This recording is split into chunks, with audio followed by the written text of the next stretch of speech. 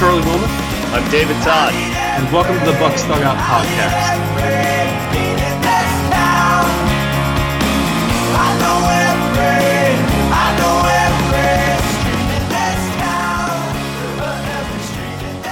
Welcome to the Bucs Dugout podcast.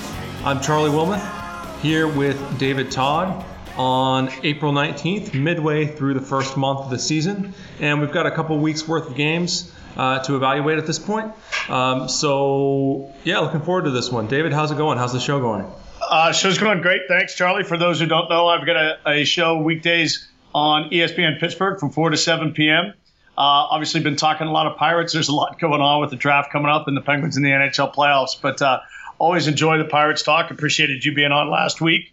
And Charlie, I'll tell you, it's early in the season. And if you have any kind of run, positive or negative, early in the season, people focus on it very differently than they would if it happened mid-July, because you have tons of other data points around that. And so whatever happens during a week is just what happens during a week. But when it's the beginning of the season, obviously, it's all we've got. So, not that we jump to conclusions, but they are data points, and that's what we have to talk about, and that's where we are now. And I'll tell you, after watching Jeff Locke Friday night, I did some work on Saturday. And, I know Pirate fans who listen to this will probably know these numbers. But the Pirates were 17-21 against the Brewers and the Reds last year. That's a .447 winning percentage.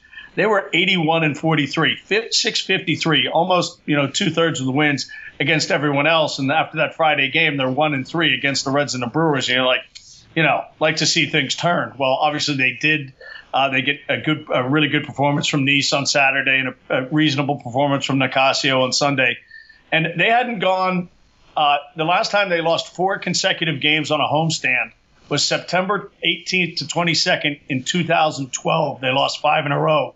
So they had lost 3 in a row at home, and it was nice to see them turn things around, go on this West Coast trip with kind of a positive frame of mind. Right, and late in the 2012 season, that would be mid-collapse, pretty much. Yeah, exactly. So, Charlie, if you had to describe to somebody who hadn't seen the Pirates yet this year, and you had to describe it in a sentence or a stat, what would you point them to in a, if you only had a modicum of words to use, what would you point them to? All right, I'm going to give you 2, David. And they're pretty obvious ones, but I think they're as good a starting point for discussion as any. The first is the offense has a 385 OBP as a team.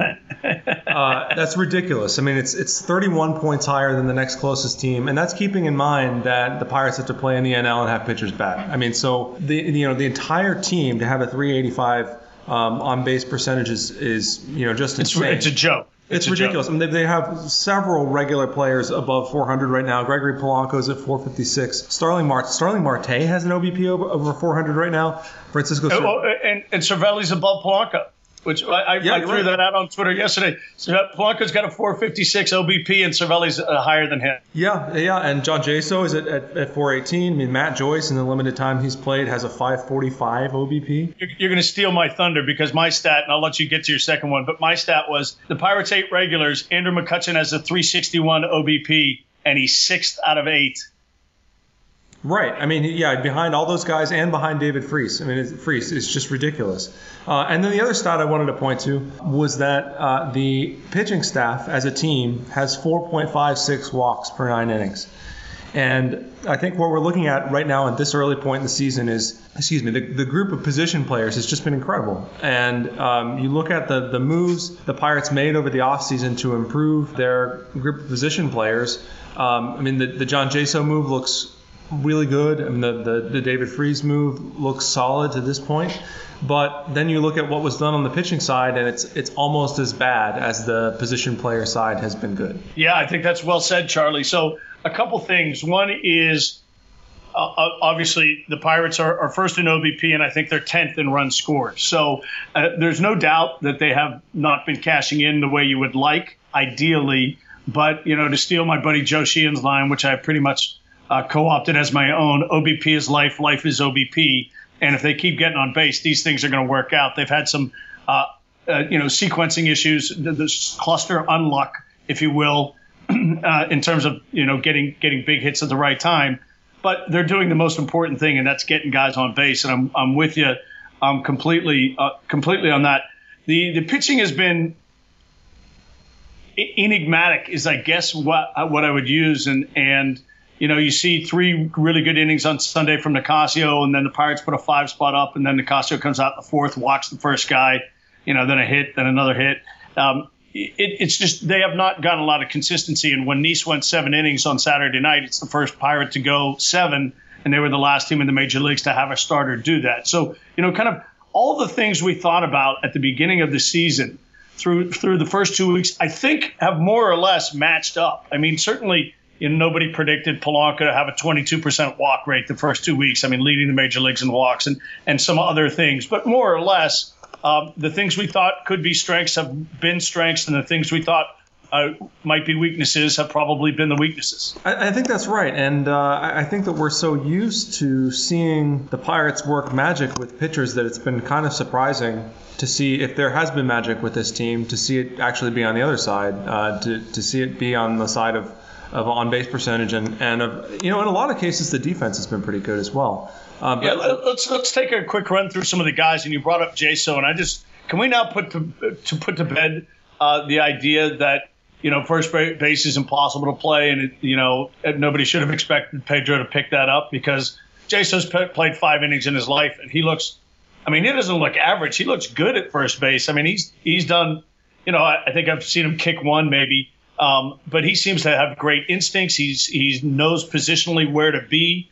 And it'd be curious, and I know Clint got asked this after the game on Sunday, to see, as the season moves on, if they stop with the defensive replacement of Sean Rodriguez playing first base, because at this point, Sean Rodriguez is probably better still at the position, but it doesn't really look like it's a necessary thing.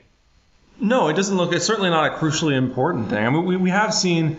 There was that game the other day where Garrett Cole was pitching and Jaso moved off the bag with a runner on first to cheat towards second and didn't communicate that to Cole, and Cole ends up throwing to the base and nobody's there. So there was that little incident, and that's the kind of thing that would probably be cleared up a little bit if Jaso had more time at the position. But you're right. In general, he's been very good, and this goes along with what generally happens historically when you move players who play tougher positions to first base. And I think Alvarez was very much the exception, not the rule. And you look at Jaso, you look at the track record of other catchers who've tried to move to first base, and for the most part they handle it fine. And Jaso has been really good so far, probably better than expected, which is nice to see. But it's something that shouldn't come as a massive shock to us, based on the fact that just in general, first is not that hard to play. It just looks like such a great signing right now at 2 years and $8 million. Mm-hmm. And I said this on Twitter, and I said it half jokingly. But, I think the assumption amongst the fan base is Josh Bell's going to be the Pirates' starting first baseman next year. I don't know what's going to happen with Josh Bell exactly, but I will tell you, if John Jaso puts up a 900 OPS the entire season, he's going to be playing first base next year. I mean, there's no way around it. I mean, I guess maybe the one thing you could say is that, at the very least, Bell could serve as a platoon partner for Jaso. I mean, maybe that would work. But yeah, I mean, if Jaso continues to hit like this, there's just no way for Bell to enter the lineup, and it'll be interesting to see what happens with him. You hate to speculate on whether he could become trade bait or something like that, especially after only seeing Jaso at first for a dozen games or so. But yeah, he's looked great so far. Yeah, Harrison, if you want to pick guys who have been disappointments, I mean, you might turn to Josh Harrison, and he got 2 walks on Saturday, which was noble for him, which I think got him to 3 on the season. We're seeing kind of what we've seen from Josh Harrison. This is the guy that I think Josh Harrison is. I mean, he's a high energy player. I think right now he is an average defensive second baseman with maybe some room to improve with a little more experience at the position. He's got an OPS plus of 86, Charlie, kind of 288 batting average, and he's never light in the batting average, but he never really gets anything because he just walks so infrequently. And what we saw in 2014 in terms of power now looks anomalous. I mean, his power numbers that year were extraordinary, and the rest of his career doesn't really match. Right, you're right, David. I mean, I don't think it's real likely that Harrison's 2014 season is going to come back. That looks like a one-shot kind of deal, and that was one reason why I was not super thrilled about the idea of the Pirates signing him to an extension. But I thought what you wrote was excellent in the sense that it's not going to be much different than his arbitration dollars would have been. And really the options are, again, on the Pirate side. Right. I mean, I think they got it at a price where, even if this was, maybe like this is it. Yeah, if this was like the 30% Pacoda projection for what Harrison was going to do once he got the extension, it's still not that bad. Like it's still fine, and you can move him to second base or third base and have him basically be fine. I've been more comfortable with him at second than I was with Walker last season. He has mostly played pretty well defensively, I thought, and we're still talking about a player who's hitting 288. It's pretty hard to be a bad player if you are a starting infielder or starting middle infielder and you're batting 288.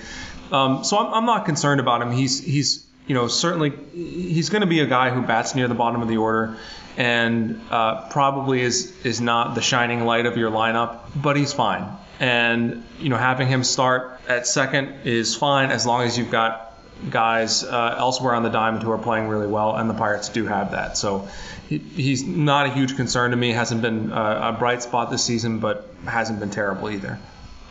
Jordy, again, off to a slow start offensively. People will point to tied for the team lead in RBIs with 8.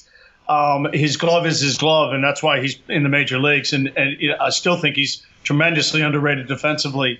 But it's hard to get past the fact that Jordy doesn't hit. And he almost feels like Chris Stewart at the plate now. It just doesn't feel like he's hitting balls hard.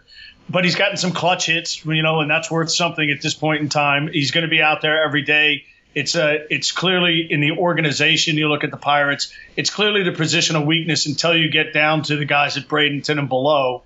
There's not a guy that you can play there. And I think, finally Neil confirmed this. I mean, Jung Ho Kong is not going to play shortstop this year, period, full stop. So it's Jordy's job, and you just hope he hits a little better because his glove is very good. He was great on Saturday night.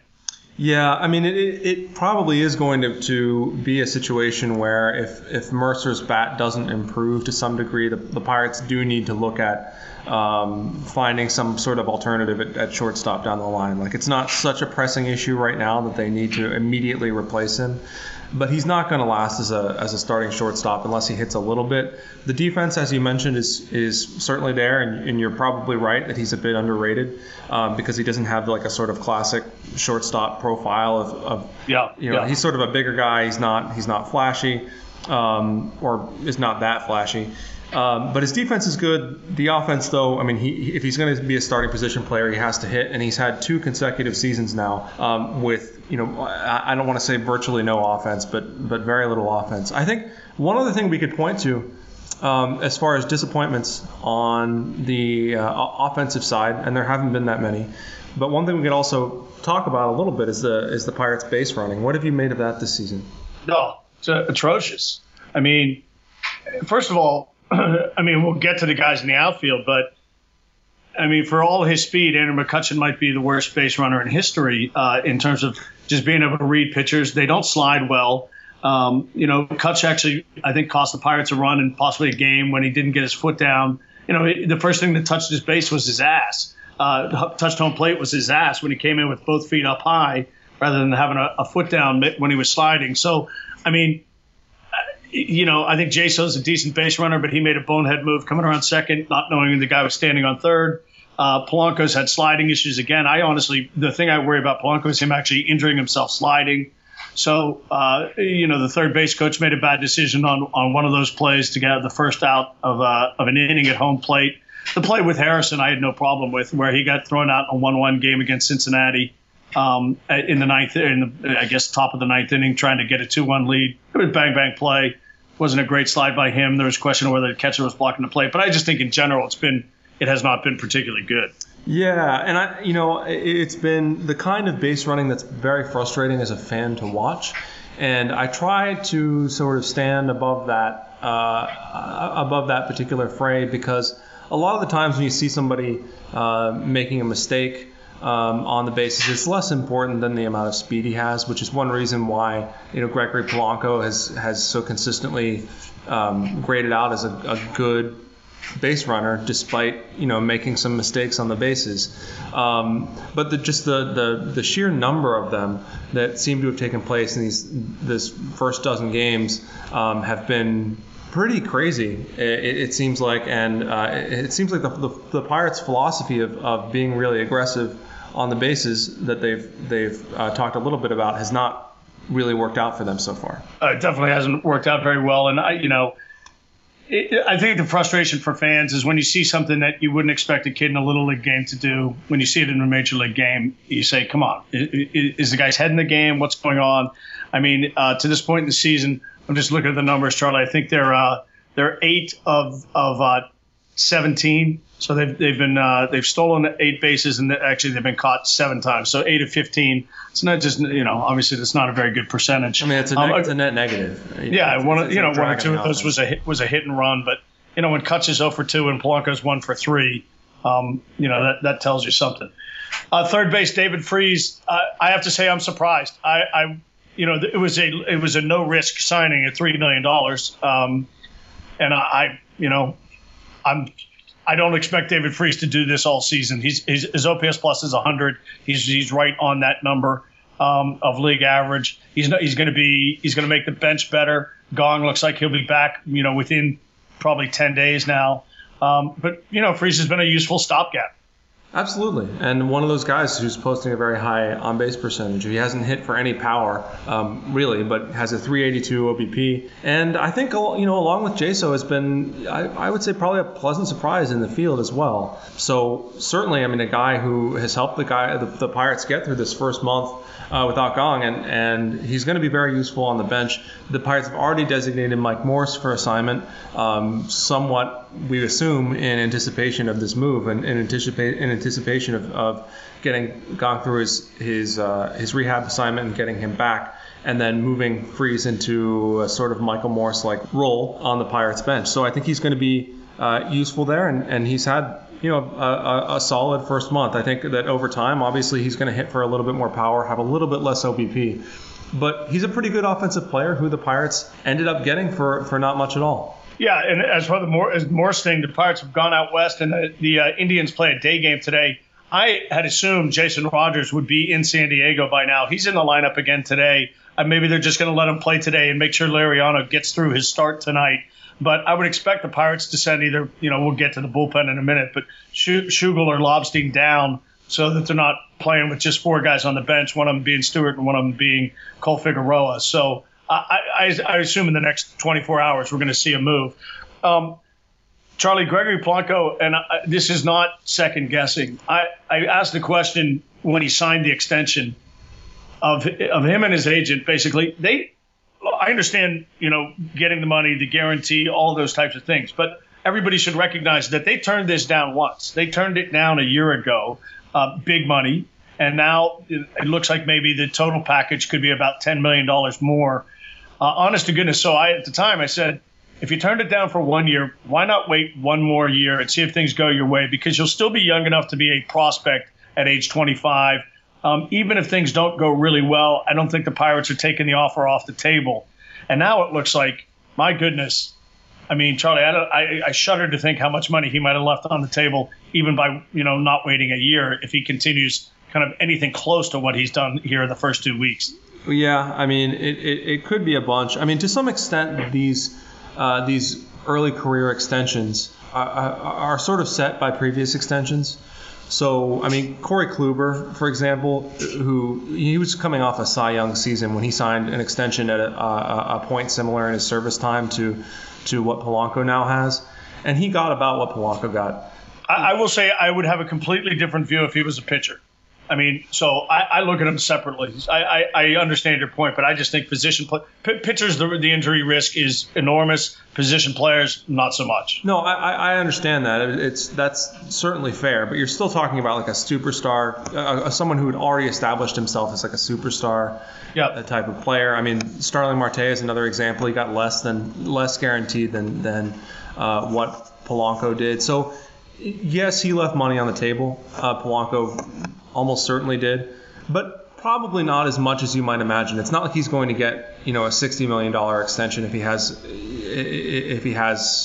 had like a really good year last year before signing the extension or something like that. They get Andrew McCutchen type money. I'd have to go back and look at the service time situation. That might be possible, but you're still looking at, that's only a difference of what, 15, 17 million, something like that. Well, right. I mean, let's talk about what you've seen from Polanco. Obviously, plate discipline's been extraordinarily good. What have you seen from his swing? Did you notice anything? Maybe it's a little shorter, a little more direct to the ball. But I have to say, he's always been known as having a bit of a looping swing, and I'm seeing less of that. But, the exit velocity on his hits is always like 108, it seems like. I mean, he is crushing baseballs. Yeah, I mean, the response I was going to give is not, having much to do with his swing mechanics, which and I'd have to look closely at, and I'm not necessarily the best person to make those kinds of judgments anyway. It's more just like how hard he's just destroying the baseball. I mean, he's just hitting the ball really hard, really consistently. We saw glimpses of that down the stretch last year, but this year that's really, really been a factor for him. Marte, a little bit of a slow start. Again, for Marte, you say, boy, if Marte had Polanco's plate discipline, he'd be McCutchen. Wait, Marte's off to a slow start? I think the first couple of games of the season, I think it was like, the fourth game of the season, not slow start in 2 weeks, as in. Oh, got it. Okay. First couple of games of the season, and now, relatively torrid. Only 2 walks and 10 Ks. So, if you're gonna quibble about one thing, that's it. But, I keep looking back to the last 6 weeks of 2014 when he came back from that concussion and he OPS'd basically 1,000 for 6 weeks, and thinking, this guy has the potential to be a top 5 in the league MVP candidate, and I wonder if we'll ever see it. I don't feel like Marte's the numbers tell you otherwise. I don't feel like Marte's having a great start to the season. I still feel like there's upside here from this guy, even though he's got a 958 OPS and a 157 OPS plus. Where does the upside come from for you? Maybe it's a little more power, because I think he has that in him. I do think he's a 25 to 30 home run guy like Kutch. And then I think what he can, look, he's 27, so maybe this never changes. But like I said, if he developed just a little bit more plate discipline, oh my goodness. Oh, right. I mean, that's the thing, right? If he could develop that, but it might be as, if pigs could sprout wings. It's probably just not coming. Like he is sort of the player he is to me. And I think Keith Law has talked about this recently, how he thinks that Gregory Polanco's upside is significantly higher than that of Starling Marte, and that's the. What do you think? What do you think? I mean, because I've been asking this question for a month now, and I think most people think Marte's is higher, but when you look at the plate discipline for Polanco and assume that there's some level of power is going to come because he's only 24, geez. Right. I mean, and I guess in the past I probably would have dismissed it as a somewhat academic question, because I don't know exactly where Polanco's upside is. I mean, there wasn't much reason to place limits on his upside.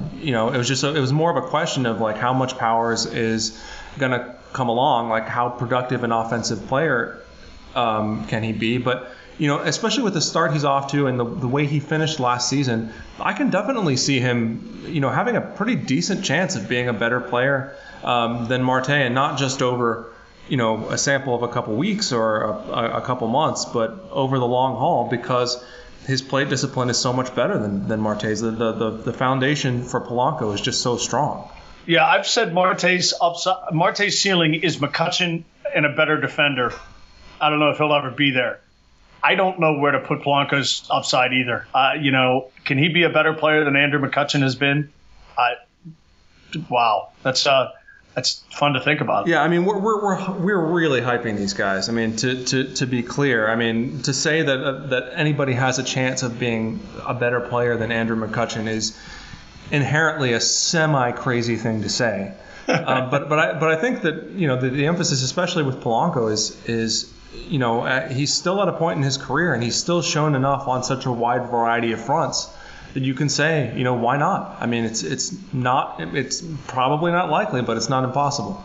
I just, Charlie, I don't know, how to even ask the question, but I always wonder a little bit when guys like Josh Harrison and Starling Marte see Gregory Polanco have 13 walks and they have 2 or 3, through the first 50 or 60 plate appearances, whether there's anything that rubs off in that respect. Obviously, the answer is no, but I would think, seeing these guys, the approach they have, and kind of how they're taking their at bats, or is it, as you said, look, the other 2 guys are 27 and 28. They're fully formed players, and none of that's going to change. Yeah, it's not going to change, and I think that it'd be interesting to see somebody ask them that directly. To say, when you watch McCutchen or you watch Polanco at the plate, what do you think about that you can apply to your own game?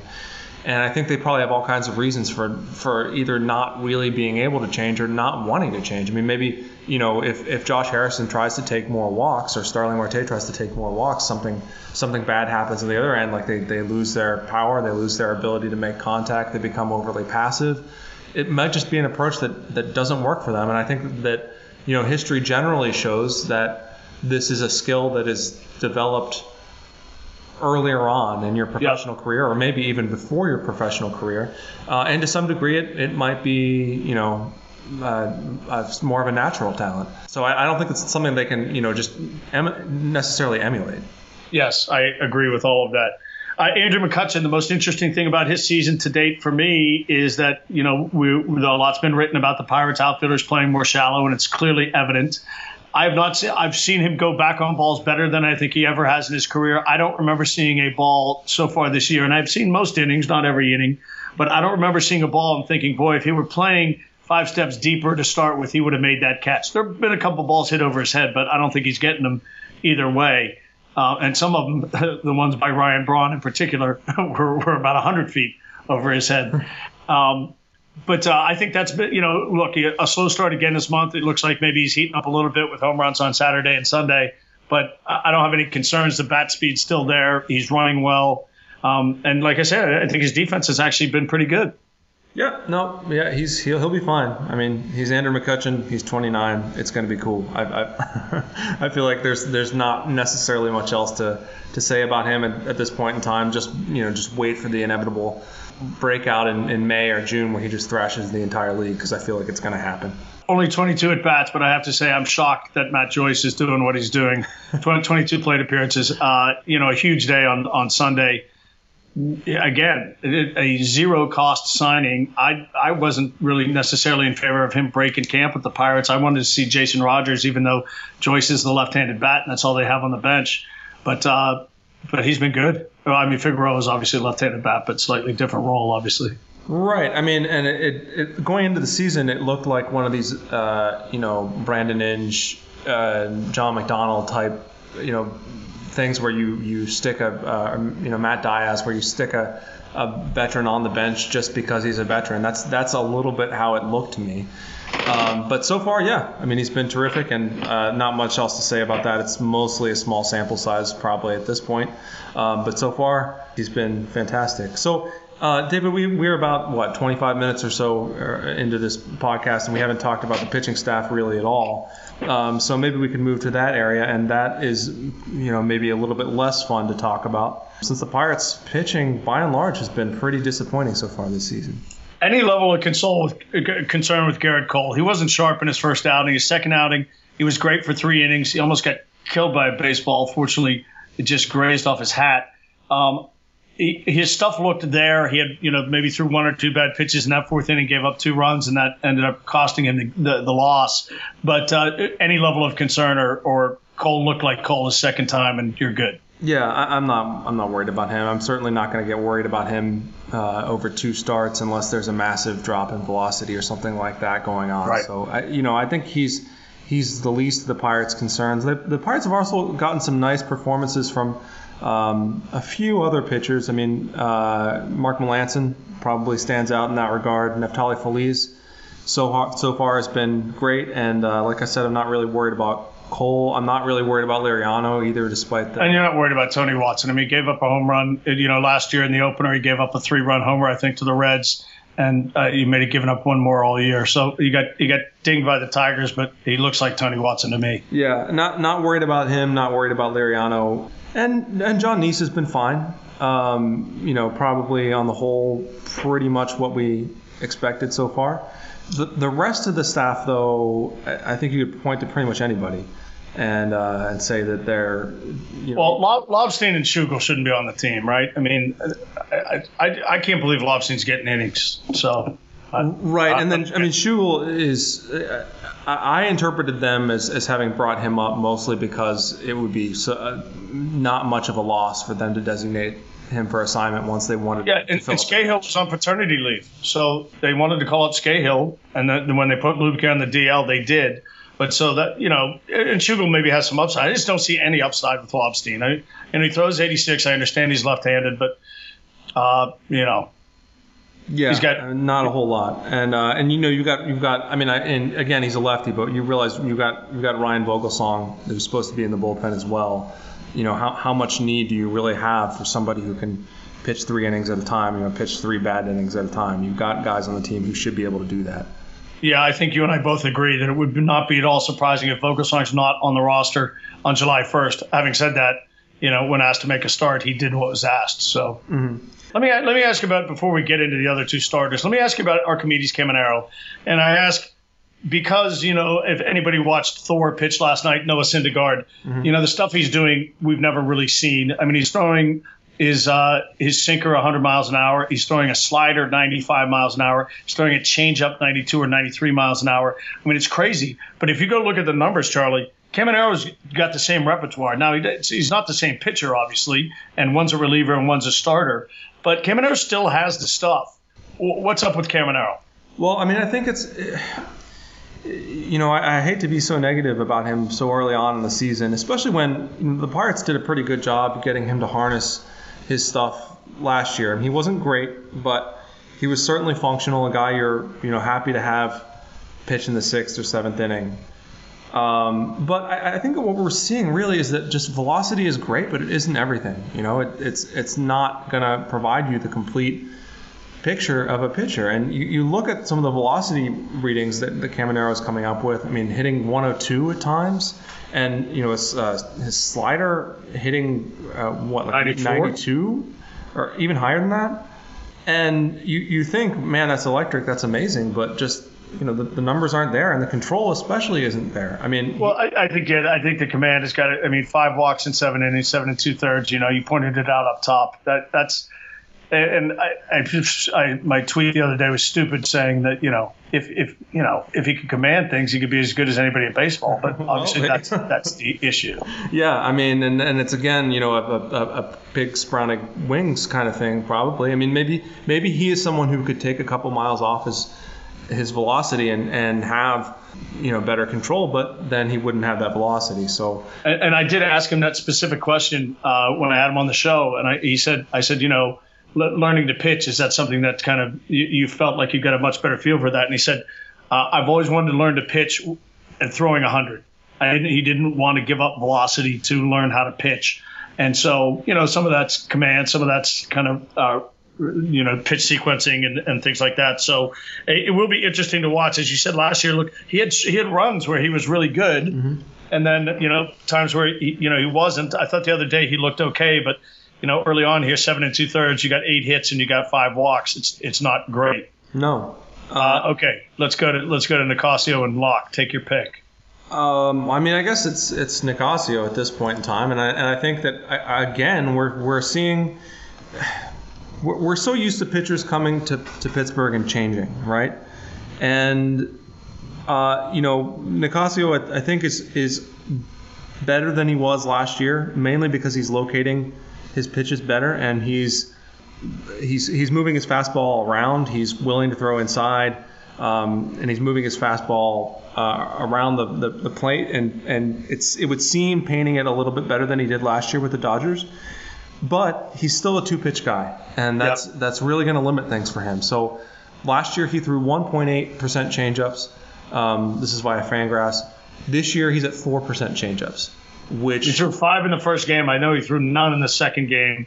Maybe he threw a couple in the third game. Yeah, something like that. So, it might, unless he's willing to throw that changeup more, it might be a situation where his performances are just going to be uneven. I mean, he's had he can get strikeouts, and his 2 pitches are very good. So there's something there, but he, probably needs that changeup to use against opposite-handed batters, or else he's a 2-time through the lineup guy for sure. I mean, to me, Charlie, reliever, really. Well, ideally, look, when they signed him, I thought he was going to be the 7th inning guy with Hughes. I mean, what Feliz has done has really surprised me. But I thought Nicasio was the ideal guy to be that guy and maybe give you 2 innings, give you the 6th and the 7th to get the ball to Watson and Melanson. So I think eventually he's going to get back to that role. I don't mind them trying him some more as a starter, but it's interesting. I mean, the 3 starts, the first one was exactly what we saw in spring training. Mm-hmm. The second one was terrible, and the third one was a little bit of each. I mean, he was really good for 3 innings and kind of completely lost it for an inning. But 4 of the 6 innings were, 3 up, 3 down. So it certainly wasn't terrible. But, I'm with you. You can't really let him see a lineup a third time. So, when Taillon or Glasnow or somebody's ready, you'd think you can make that transition. Yeah, although the Neil Huntington said this weekend that the Pirates are pretty concerned about Glasnow's changeup usage, and that they're mandatory. Going to consider imposing a specific number of changeups he has to throw per start. And when you hear Huntington go and say something like that to the media, that's kind of a concern as well. Yeah, I don't think there's any question that Glasnow's not coming up anytime soon. I mean, unless there's a rash of injuries, I think he's down until July. I think actually Taillon is the guy who will come first if both guys go according to plan. He's just more mature. I think he does have a more fixed repertoire of pitches. Everybody recognizes he hasn't pitched in a ton of games and pitched in any games over the past 2 years, and they're going to limit his innings as they did last night, 90 pitches, 4 1/3. But he's sitting 93, 95. He is throwing his changeup. I had him on the show on Friday. If people want to go to ESPNPittsburgh.com, you can hear any of these interviews. But would you agree with me right now? If you had to guess, if a guy's going to come up mid-June, would you guess Taillon or Glasnow?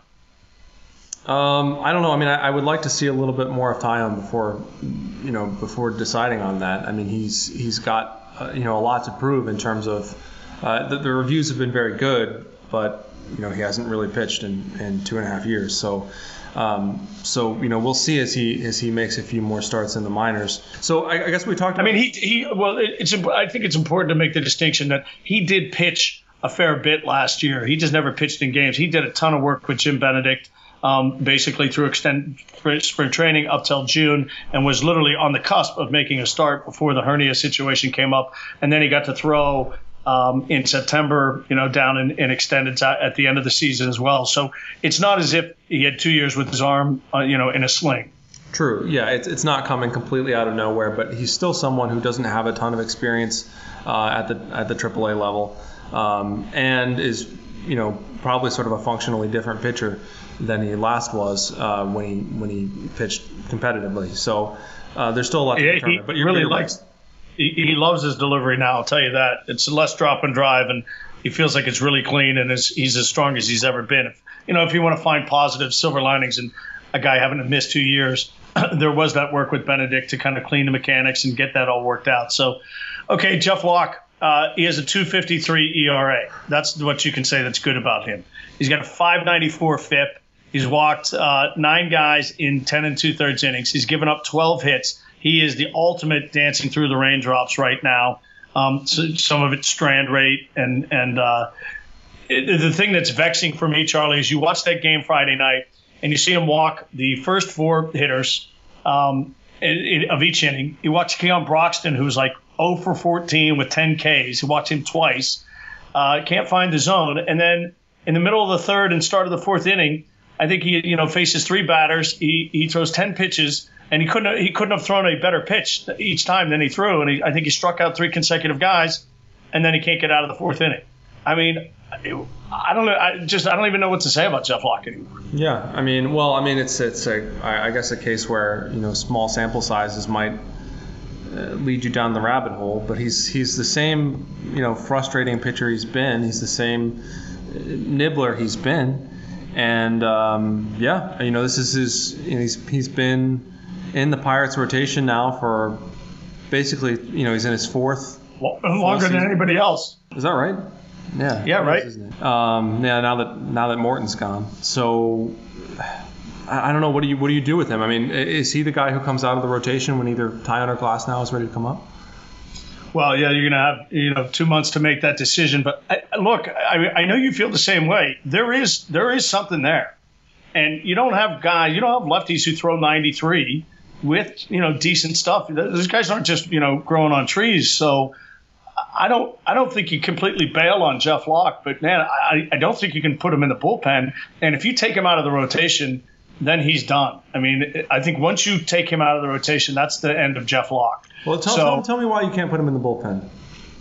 Well, just because he walks so many guys. I mean, maybe he'll get that straightened out. I mean, he is. If you can pitch as a starter, you can pitch as a reliever. But if you're going to walk a guy an inning, you can't be either, right? I mean, so I guess it's moot. But would I rather have Jeff Locke in the bullpen than Corey Luebke? Probably.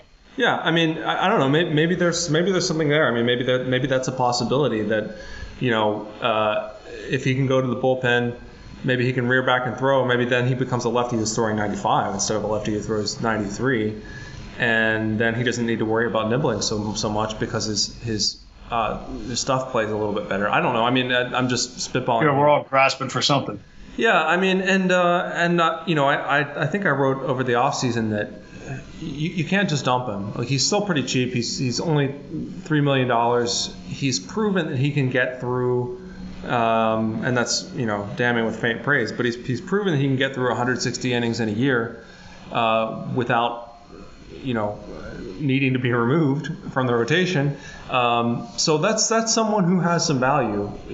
But he's frustrating. We all know that, and he's even more frustrating on a staff where everybody is walking people, not just him, where he's not, the sort of lone guy who's a weak link and somebody you're just kind of putting up with, but instead is somebody who's doing stuff that lots of other people on the staff are doing. If he's the I don't know. I mean, if you Jordy Mercer of the offense, right? I mean, if he's like and I'm throwing relievers in here too, but if he's like the 10th most effective pitcher on your staff, that's one thing. But if he's the 6th or 7th most effective pitcher on your staff, that's something completely different, and it says something not very good about your staff. And this goes back to things we were talking about over the offseason, where we were like, well, the Pirates seem to need more starting pitching than they have.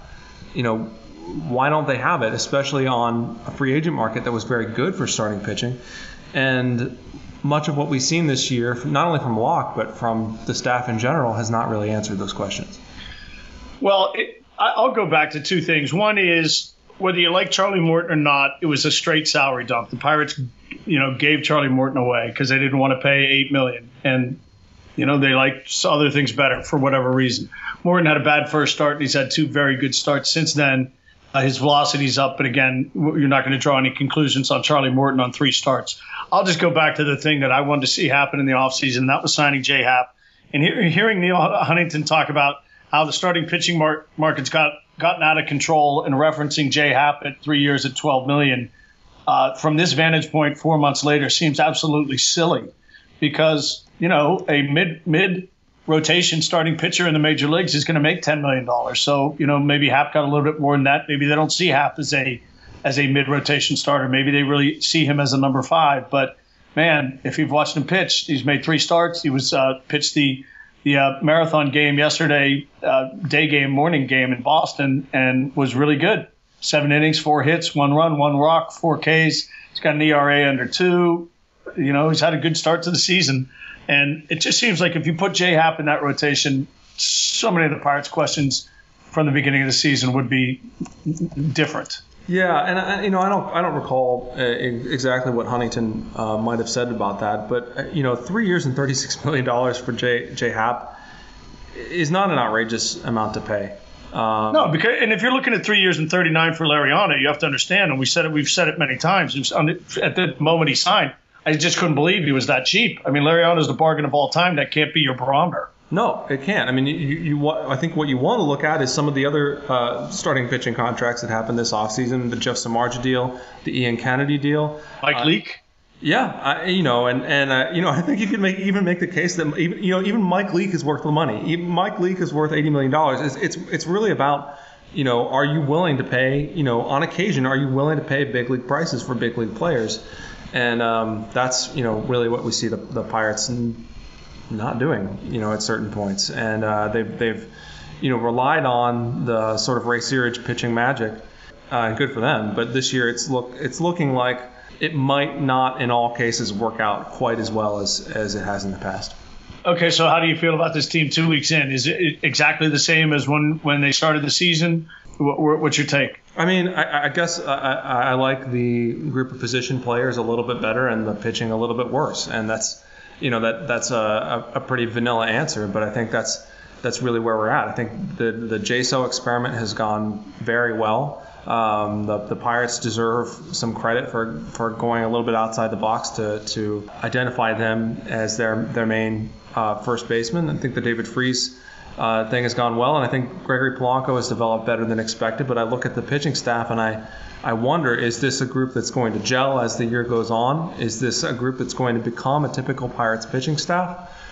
Typical of the last few years, I mean, or is it going to be some other kind of group? And that's the question that really needs to be answered going forward. So I definitely see an above average team. I don't know if I see a team that's I'm not as confident, right this second. But it's only been 13 games, and after the Pirates started the season with the sweep of the Cardinals, I was really optimistic. So 2 weeks from now, maybe the Pirates go 10-2 or something like that. I'll feel great. So there's nothing to do but watch. What's your take at this point? Yeah, I think you need Cole and Liriano to be really good, and if the rest of the guys can be serviceable, the offense is good enough that they'll win a lot of games. I'm with you. The big surprises are Feliz, what Polanco's done. I'm not sure I'm all that surprised at Jay. So his track record is kind of suggests that he'd be good, and I a believer that he was going to make a smooth transition to first. So it's nice to see everybody contributing up and down the lineup. And again, the back end of the bullpen looks like it's going to be really good. If Feliz it shocks me, and if Casio and Locke and Neese can give you 6 innings and 2 runs on a semi-consistent basis, then it's all good. But the questions to me are the same that they were to start the season. Right. Well, I guess we'll come back in a couple weeks and reevaluate from there. I think that we try to sort of step back from these situations, but I think 13 games in the season. Our thinking about the team is going to be colored, probably too strongly by what's happened in a small sample size. Yeah, I mean that's just how things are, and I think that if you're listening to this and you want to take everything we've said with a bit of a grain of salt so far, that's okay. But we'll come back in a couple weeks and we'll see where the Pirates are then. David, do you have anything else to add? No, fire away in the comments and we'll respond. Absolutely. So you can also tweet at David at DT on Pirates. You tweet to me at Bucs Dugout. Thank you for listening to the Bucs Dugout podcast.